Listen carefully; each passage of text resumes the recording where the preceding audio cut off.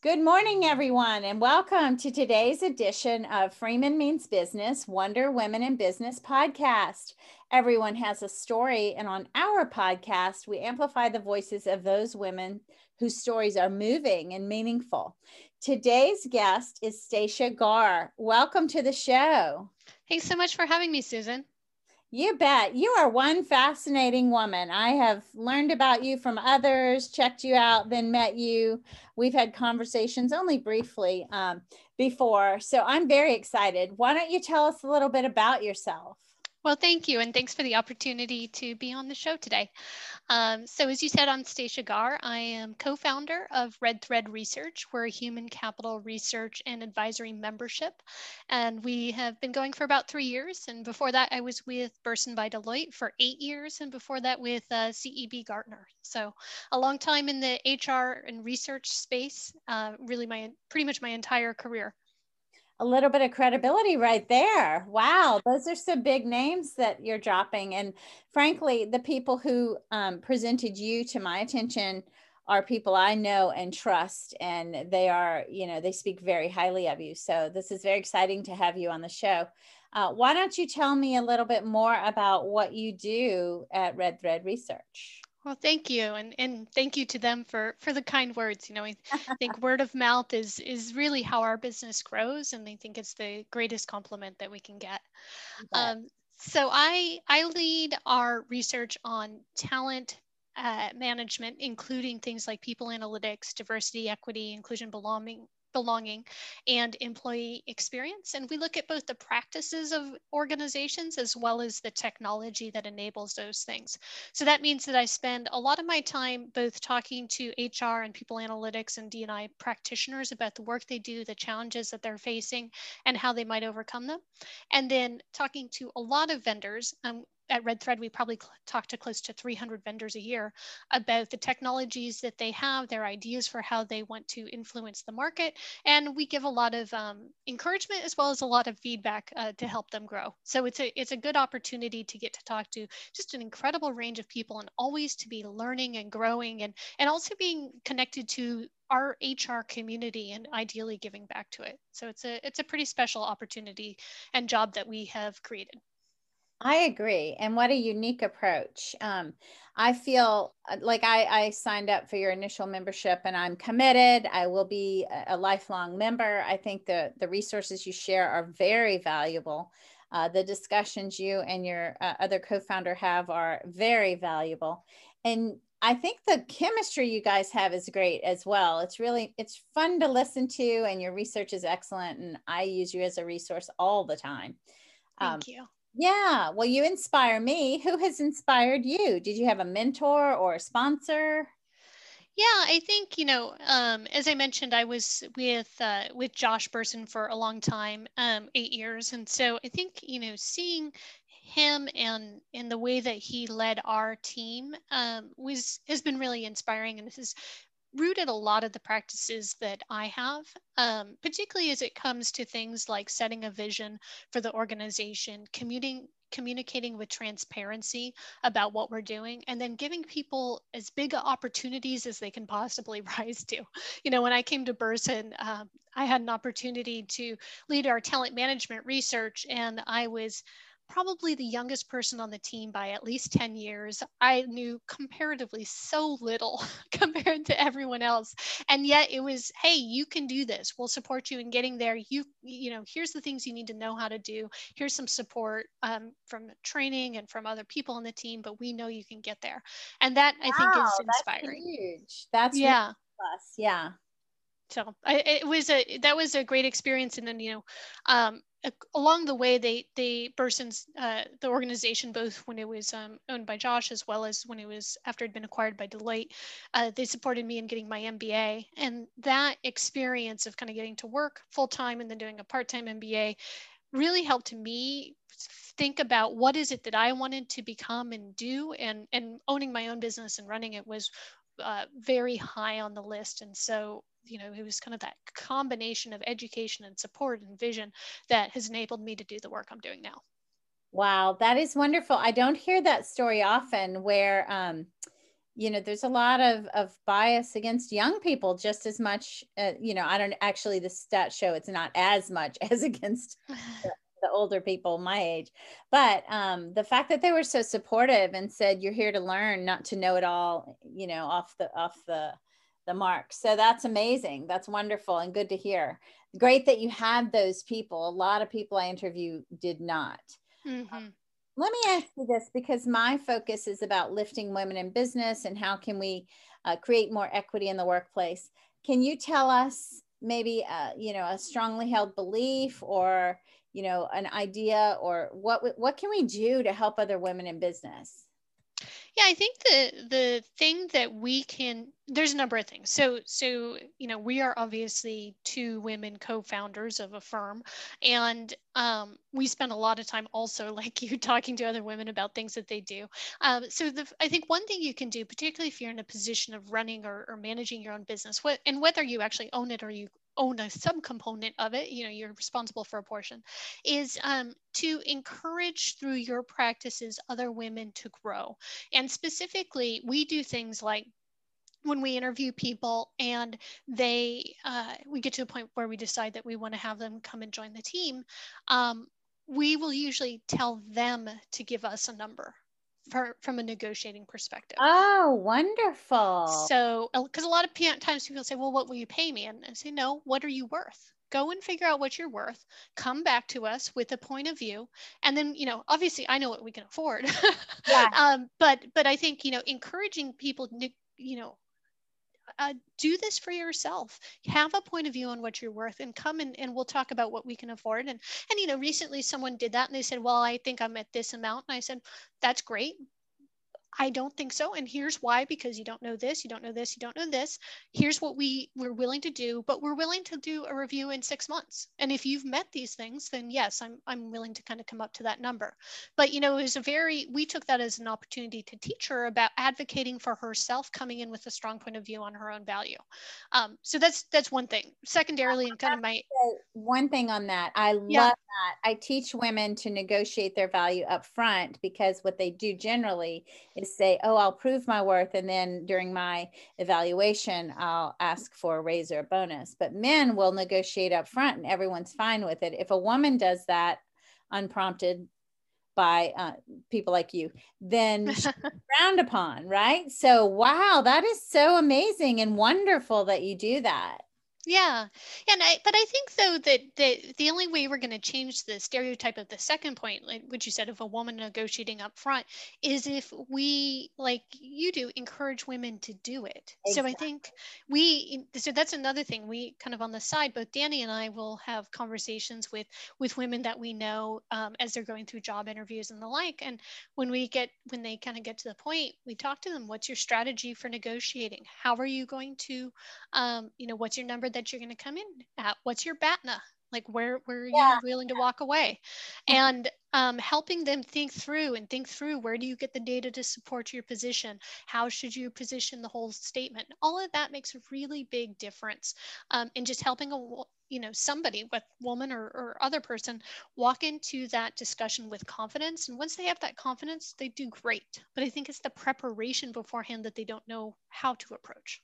Right, which is precisely why when I work with women to teach them, I'm not teaching them how to speak white male. I'm teaching the world that we need to crash these stereotypes and operating systems that are only built for one particular group, right?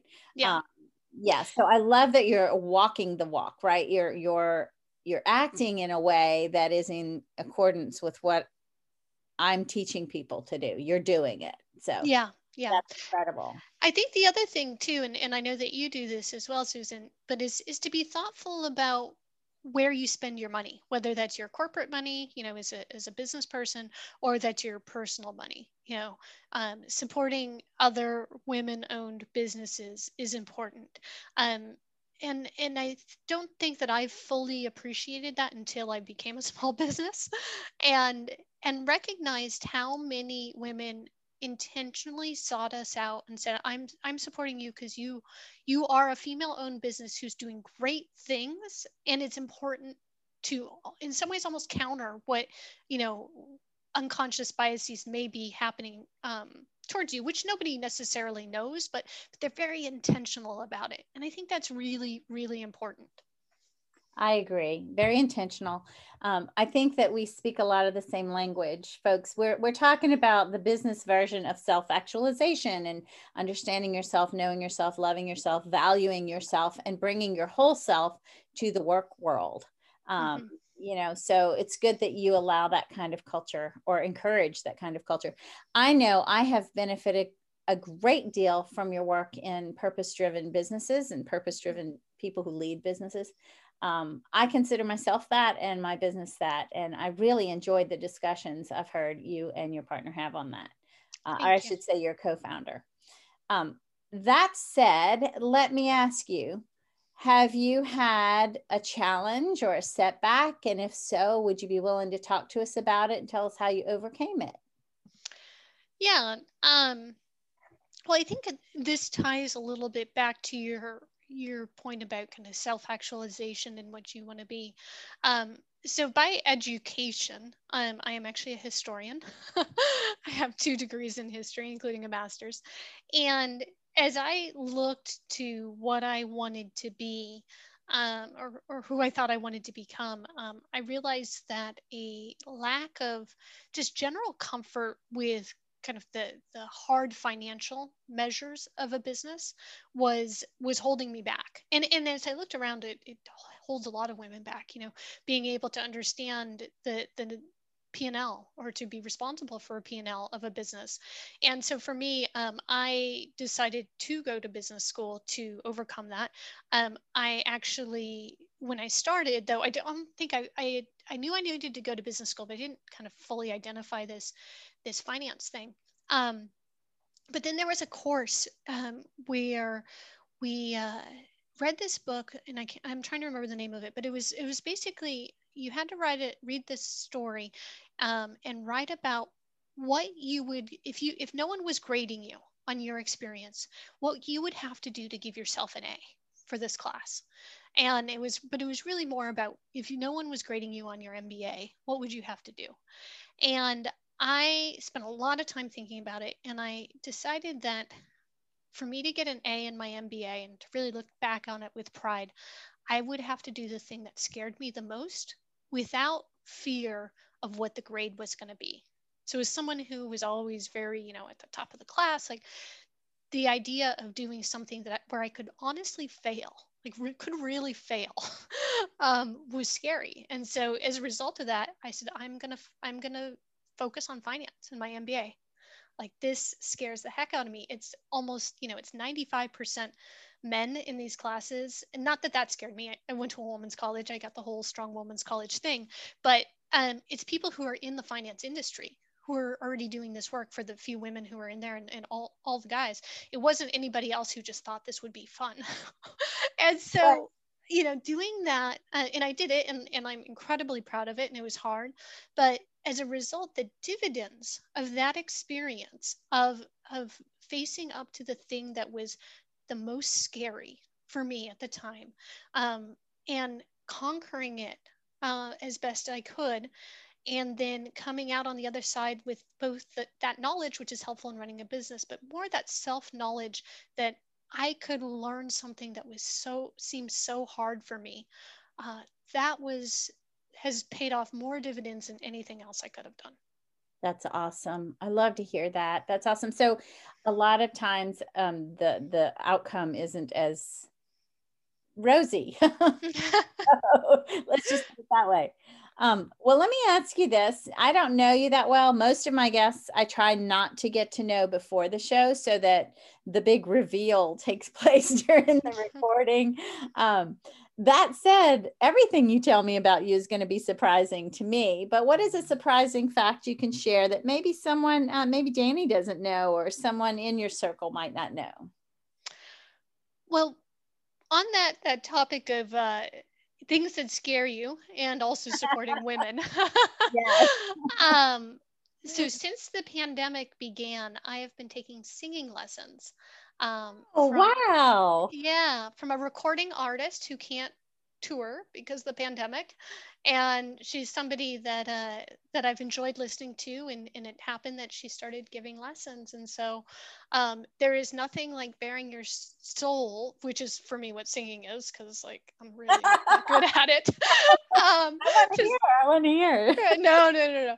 But to someone who is a touring recording artist, and who you admire incredibly, and being just not great. You must have something going on, because I'm sure that this person wouldn't spend their time with you if you didn't have hope. Oh, we have fun. I think that's why she does it, is because we have fun, we laugh, we talk about things, and it's really good. But yeah, but it's been a good way also, to artists have hurt so much during this pandemic. Yes. And so to be able to support her, in some small way, while also, getting something obviously for myself has been nice. I asked my husband for singing lessons for Christmas last year, not this past Christmas, the one before. And it never happened, but that is my secret wish too. Well, you can go, there's a website called lively.com, and there's all sorts of artists who are on there giving lessons. Nice. I've never heard of that. So that's wonderful. Maybe we'll have you back next year and check out your vocal cords. We love to find hidden talent in our brainiacs that we have on the show. So, a lot of people that I see as, analytic and logical and reasoned, they have that ability in there to really sing or play music or an instrument. Or it's interesting. I know a lot of doctors who are musicians. I know a lot of lawyers who are musicians. It's fascinating to tap into your whole brain, so yeah, we'll have to have you back. I'll have to get some better sound equipment set up. Maybe we'll do video. So this is the part of the show I've adopted. It's only been in the last many months that I've done what I call the wild card question. And the guest has the opportunity to say, heck no, I'm not prepared. I'm not doing that. Or sure, give it to me. Nothing scares me. I take voice lessons. So if you're game, I will pull a question out of my box of 144 meaningful questions and ask. Sure, let's do it. All right. I need you should sing our theme music while no. That's the problem with saying that you sing, is everybody that expects you to sing. It's true. They all want to hear a little bit of that. Let's see. Oh, this one's not hard. I wish I'd pulled something a little more challenging. You can double dip. I don't awesome. have any knowledge. Awesome. Oh, well, this one's a very good one. Okay, so I'm going to ask the easy one first. Now, it may not be easy, but I think it's easy. Okay. What is a routine that you do every day without fail? And don't say brush your teeth. I exercise. I do. Oh, that's wonderful. Something I used to do, but that's very meaningful. The fact that you take time out to do that and understand the value of self-care is what probably keeps you going in the positive direction that you and Danny are going in. Yeah, but I think you have to build in structure for it. So, for instance, I have in my office, I have a standing desk, but I have an under desk treadmill. And so on internal calls or emails, I walk. So I will, without fail, get my 10,000 steps every day. That's awesome. One thing I've noticed, not just since the pandemic, but I started working from my home office about a year prior. Without going into detail about my life, I became the caregiver to my mother who has Alzheimer's, and it's been life-changing in a very negative way. And one of the negatives is I've gained a ton of weight, and I sit all day. I sit at my laptop all day long. So that might be a good investment. We do have the equipment that it takes, but it's the kind of equipment that takes me away from my desk. I've never heard of an under desk treadmill. I know, where have I been, right? Because I'm thinking that makes so much sense. Surely that's been around. But I should consider that. So instead of, I also have an under desk bicycle too. What? Wow. Both of these things exist. Gym. I do have an under desk gym. But it makes a huge difference on my mood. I come in just happier, more, it is life changing. So my Send husband me the link. sometimes makes fun of me, and so does my team. They're like, oh, there's Stacia walking again. But you have to take care of yourself. You have to give yourself opportunity for energy regeneration. That's what's happened. My energy is gone, right? I am in fact, some people who find me annoyingly perky and enthusiastic are probably very happy about it. But you should send me the links to those 2 pieces of equipment. I'll check them out online and see what. Yeah. Well, here is the other question that I pulled. And I think this is a very good question. Have you ever read Malcolm Gladwell's book called Blink? Yes. Oh, well, then this will not be difficult for you. This question asks, let's see, it states, whether intuition, do you believe intuition plays a role in your decision making? Of course it does. How about for men? Of course, yes. There you go. Whether we acknowledge it or recognize it or give it credit or not, I do also think that is true. But I'm one of those people that, I guess folks from across the country might call me, California earthy, crunchy fruit and nut, whatever you want to call me. But I speak energy, I speak intuition, I speak, listen to the voice inside. That's my language. So I agree with you wholeheartedly. And I think some of my best decisions have come from listening to my intuition. And some of my worst ones have come from ignoring it. But I think it's important, and I see this as a researcher and analytical person, is I think you have to balance both, know, and particularly in important things where it's influencing other people's lives. So just as an example, we right now are interviewing folks for a research analyst job, and we interviewed someone who is a little bit kind of outside our traditional hire, if you will, in terms of their experience and that kind of thing. And I was having a conversation with our team about whether, we should move this person forward. And I said, I don't think that this person has the spark that we need. It's sort of the energy. And I said, but I want to check myself, because is that some unconscious bias that's coming in? Do I expect that energy to show up in one way that just because of how I've seen it historically? Or, so is there something more going on here? My intuition is that this is the situation, but check me. How wonderful of you to be that transformational leader who says, check me. To the team. That's incredible. First of all, I noticed your use of outside of versus not as high up as, or not as down low, like the words outside of give a different meaning than words that are hierarchical. So what a beautiful use of that phrase. And then secondly, to recognize that you may be engaging in some bias, and to ask your team to check you, that's total transformational leadership right there.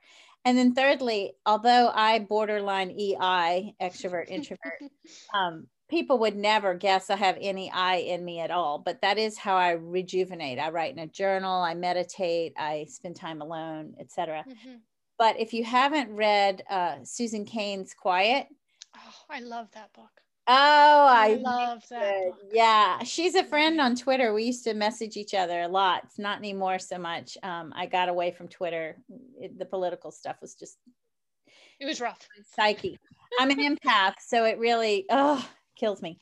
But the point is, the book talks about how traditionally and historically we think extroverts make the better everything.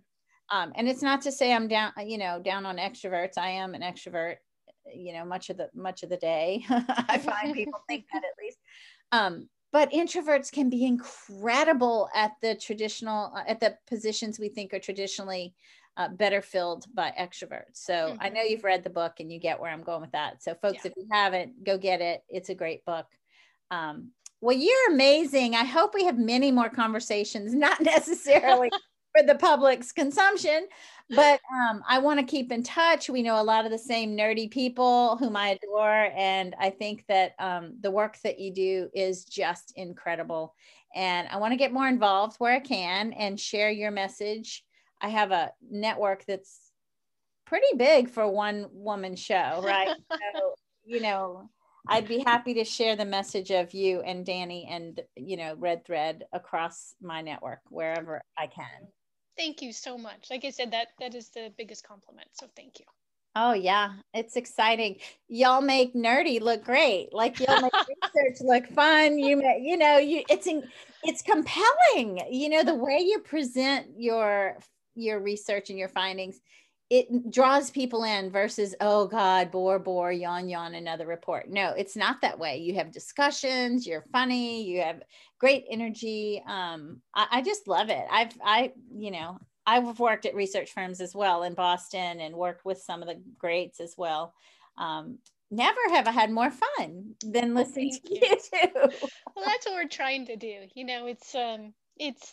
We're all doing work that we want to benefit people, right? We want to help others and make work better. Right. But it doesn't have to be stuffy or boring or as it's always been.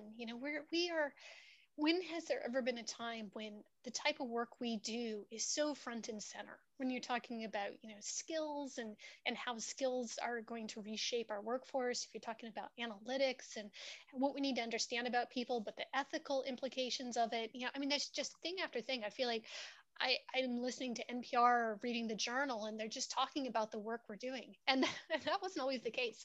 And so if you think about that, then the question is, how do we bring more people in to understand and to be a part of that conversation? And it's not by being boring and stuffy. You have to speak. So I tell everyone I talk to, even people in the grocery store, the receiver makes meaning of the message regardless of the sender's intent. So you have to put your work into not just the proper content, you have that for sure, but it has to be the appropriate delivery so that the receiver can make the appropriate and, intended meaning of your message.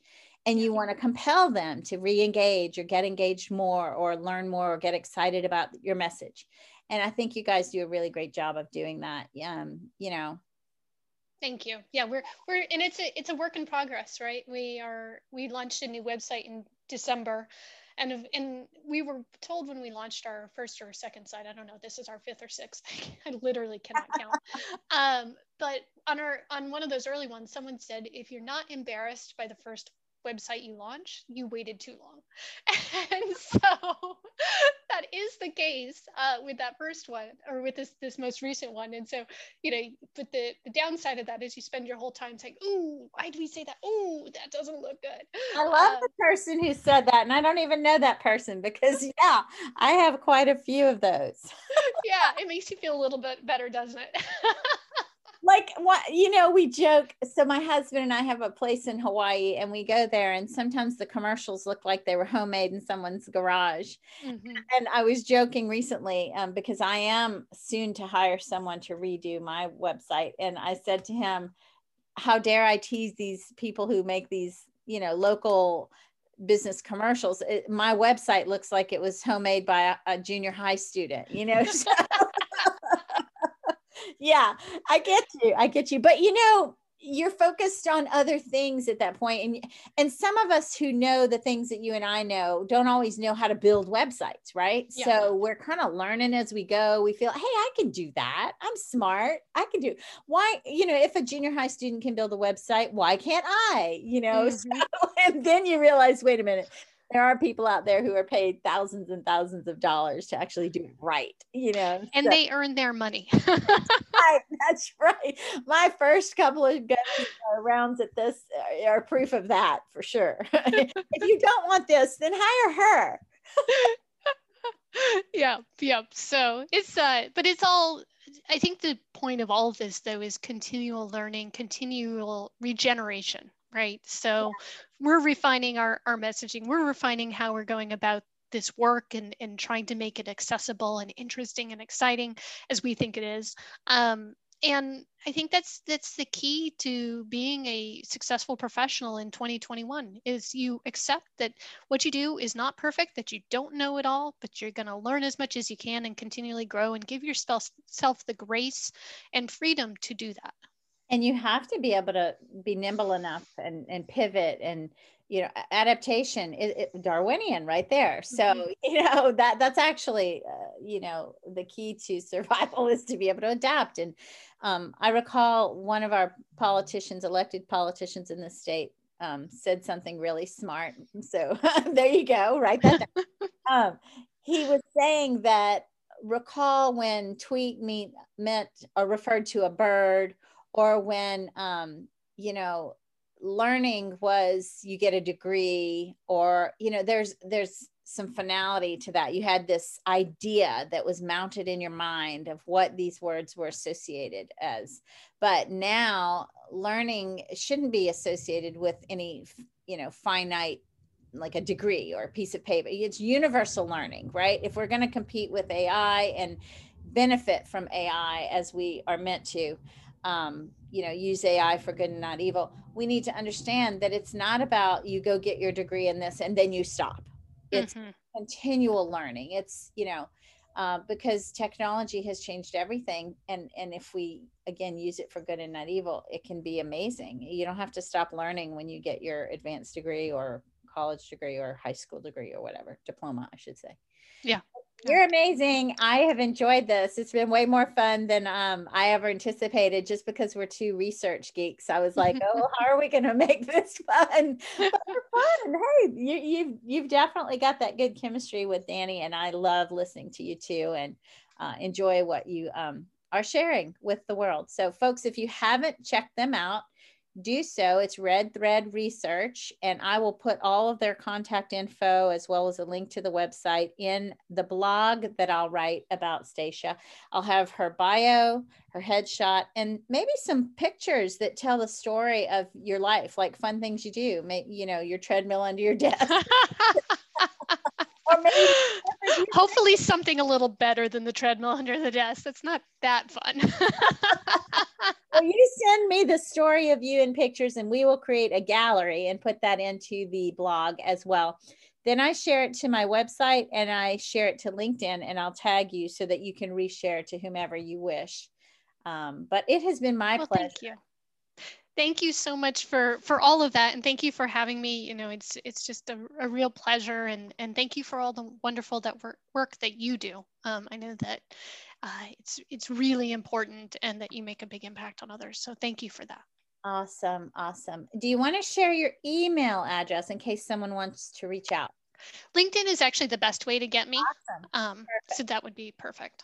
And I'll put the LinkedIn link to her profile in the blog, folks. So thank you for listening, and thank you so much for being here. I can't wait to hear your first album. Thank you. All right. Thanks to others for listening. Really appreciate it. You bet.